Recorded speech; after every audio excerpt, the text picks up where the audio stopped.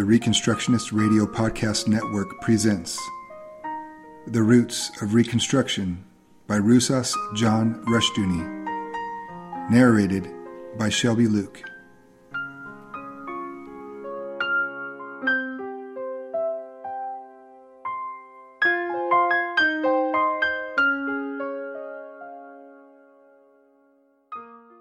Thank you for joining me this week in the reading of Roots of Reconstruction by Rusas John Rushdoony.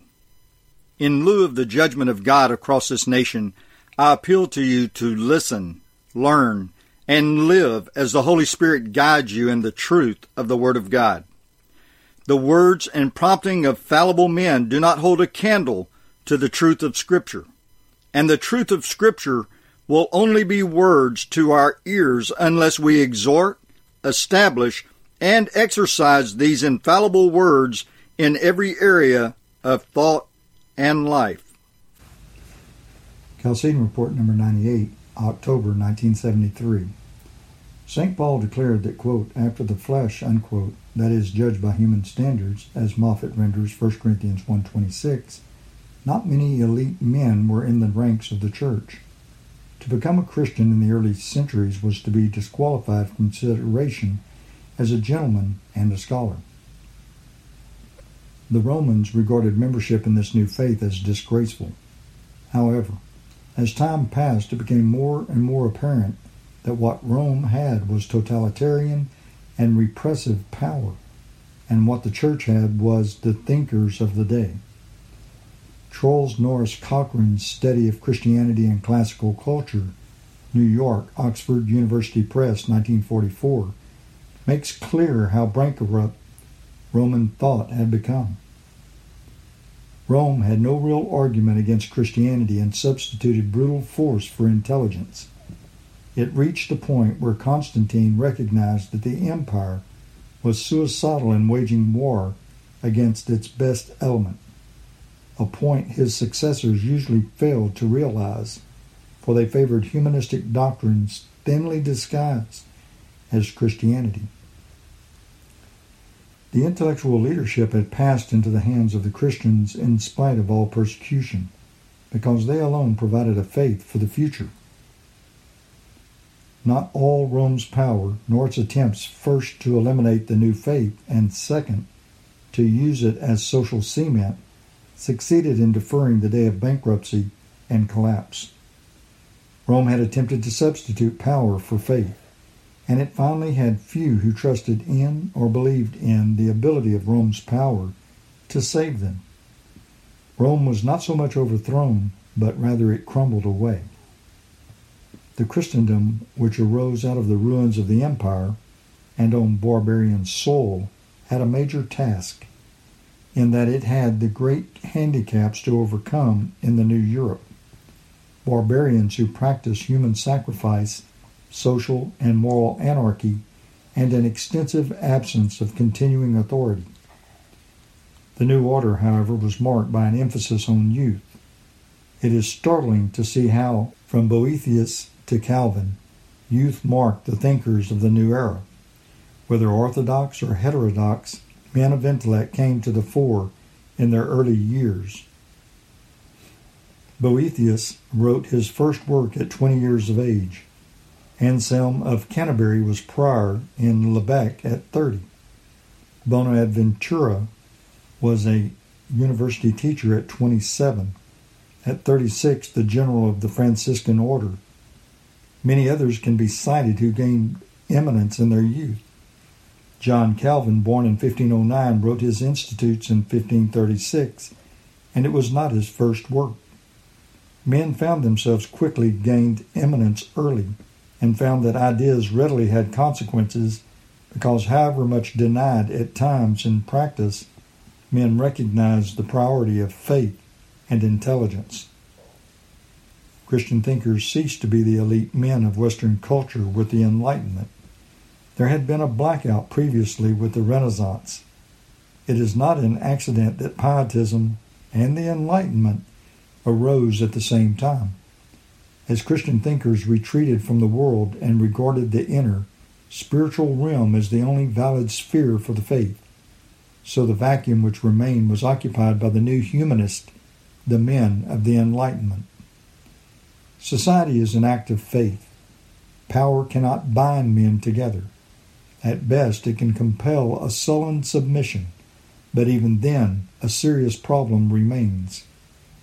Without a faith to give meaning and direction to the power structure, not only is it impossible to convince the men who are herded into submission by guns to have any hope in the power structure, but it also becomes progressively difficult to convince the men who hold the guns that there is any sense to what they are doing. The Red Army under Trotsky was motivated by a savage zeal for their cause. Today, the new czars of Russia do not trust their own army. Soldiers, whether on patrol or on the rifle range, are given a numbered amount of ammunition and must return the same number of empty or full shells each day. There is a fear of what the men might do if free access to the power of bullets were to exist. At the beginning of the 17th century, Protestant, Catholic, and Jewish thinkers were agreed on one thing: the necessity for godly rule and for a godly concept of society. They disagreed on what the specific nature of that rule should be. By the end of the 17th century, men in all three groups had come to accept the idea of secular, humanistic rule of a society built on a social contract with, not faith, but self-preservation as the key.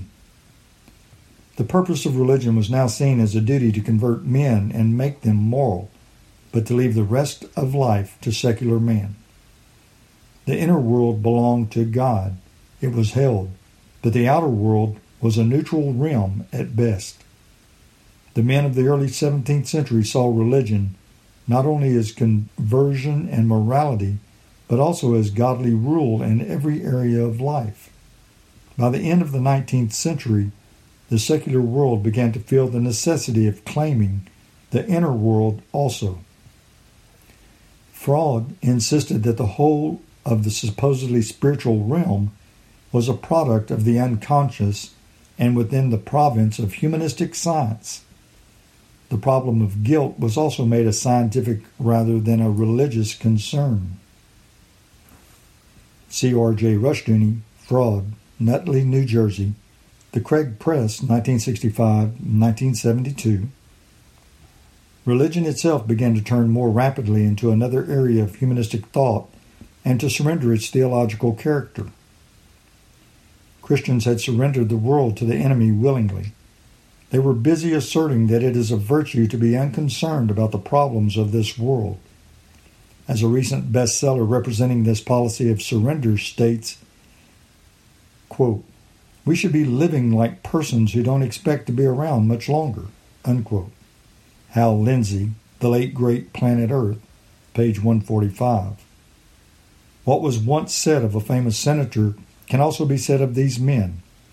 Theirs is a trumpet that always sounds retreat. The churchmen have surrendered the world to the enemy, and the humanists, having tried one remedy after another, now have essentially only one more answer: more power. As in the days of Rome, this is a confession of bankruptcy. It is also a threat to peace, because the man without a philosophy has not answer but brute force.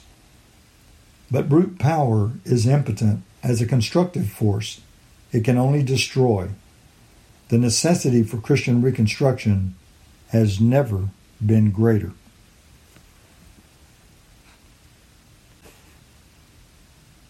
Chalcedon Report number 99, November 1973.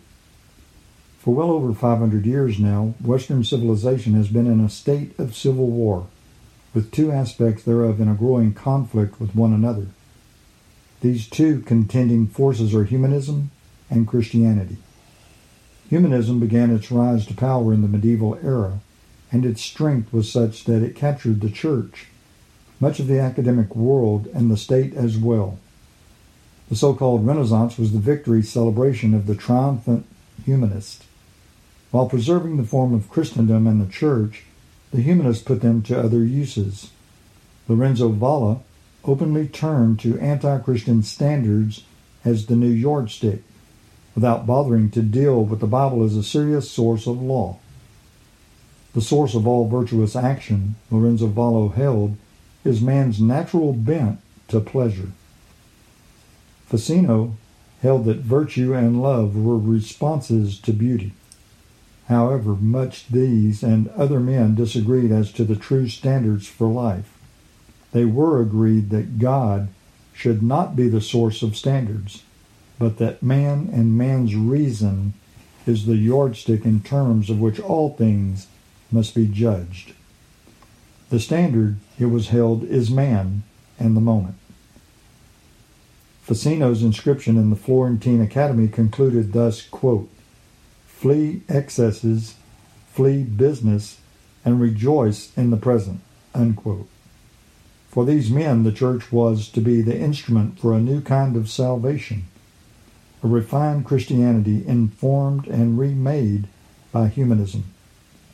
As Cronin has pointed out, Botticelli's painting of the birth of Venus was an expression of this faith. The symbolism of Venus in this portrayal means that, quote, "natural love, purified, is about to become Christian love, eros, to become agape," unquote. Vincent Cronin, The Florentine Renaissance, page 211, New York, Dutton, 1967. The unnatural union between biblical faith and humanism was shattered by the Reformation. In the regrouping of forces which followed, it gradually became clear that more basic than the division between Protestant and Catholic was the division between Christendom and humanism. Both branches of the church were quickly infiltrated by humanism, and with the French and Russian revolutions, two things became clear. First, the old attempts at synthesis and union had been discarded. Humanism was now strong enough to stand on its own, to judge and condemn biblical religion. Second, it was also clear that however much the facade of synthesis has since been offered to Christendom, the real issue is a war to death. In the Marxist world, the persecution of Christians and Orthodox Jews has not diminished with the years. A very considerable number of the people in the slave labor camps are there for religious reasons, and their persecution is savage and intense. The triumph of statist humanism has been very nearly complete, in that virtually every state in the world is either dominated by or under the influence of this alien faith. At the same time, however, the growing bankruptcy and imminent collapse of humanism has been increasingly in evidence. By replacing God with man as the new ultimate and absolute, humanism has introduced moral anarchy into the world. If every man is his own God and law, then no order is rationally possible. Humanism, having defied rationality, must now use the irrational and coercive power of the socialist state to hold society together. Moreover, having denied that there is any truth beyond man, humanism has surrendered the world outside of man to total irrationality. There is no meaning, purpose, or truth in the world. It is held to be mindless, meaningless, brute factuality.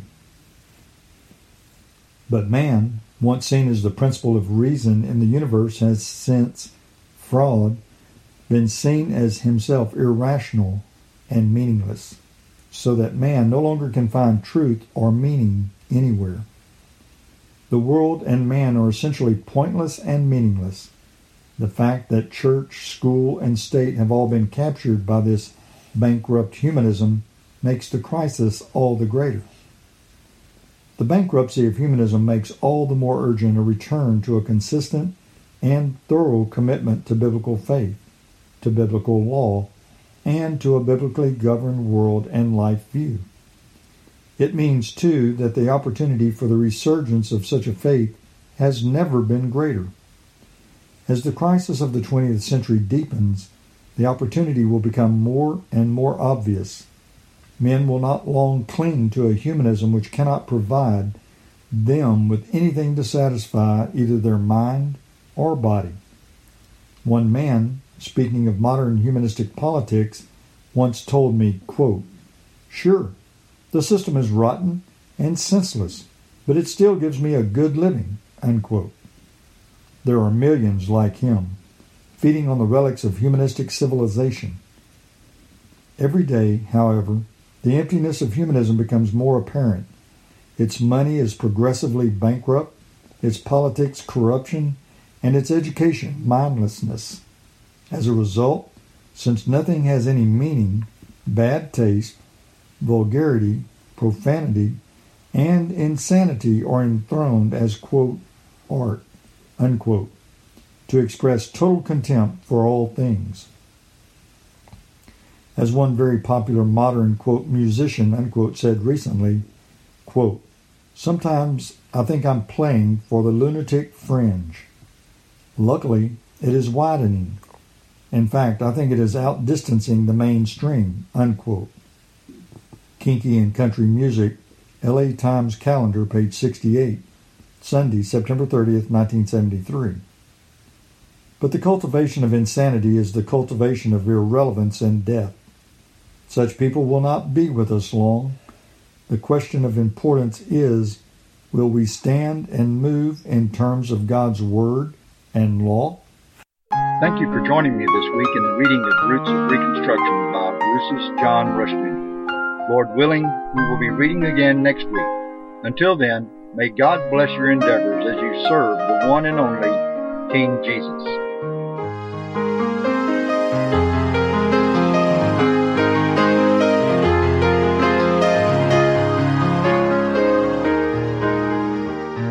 It was the blood of Jesus, the perfect sacrifice, the love he had shown us by his paying the very price. It was there at Calvary's tree, where he died for you and me, and the love he deserves we should to Jesus. We need to praise his holy name. Praise his name, lift up your voice and sing. Praise his name and hear our sovereign King. Praise his name and go the way that he will show, and follow the road leading us home. He is holy, this do know. He is the one, God's only Son. Love, embrace him and go. Oh, how precious Jesus is to us as the husband of the bride to be. Tell the world of his wrath, tell the world of his love, tell the how Jesus Christ has set you free, set you free. He is the Lord of life to me.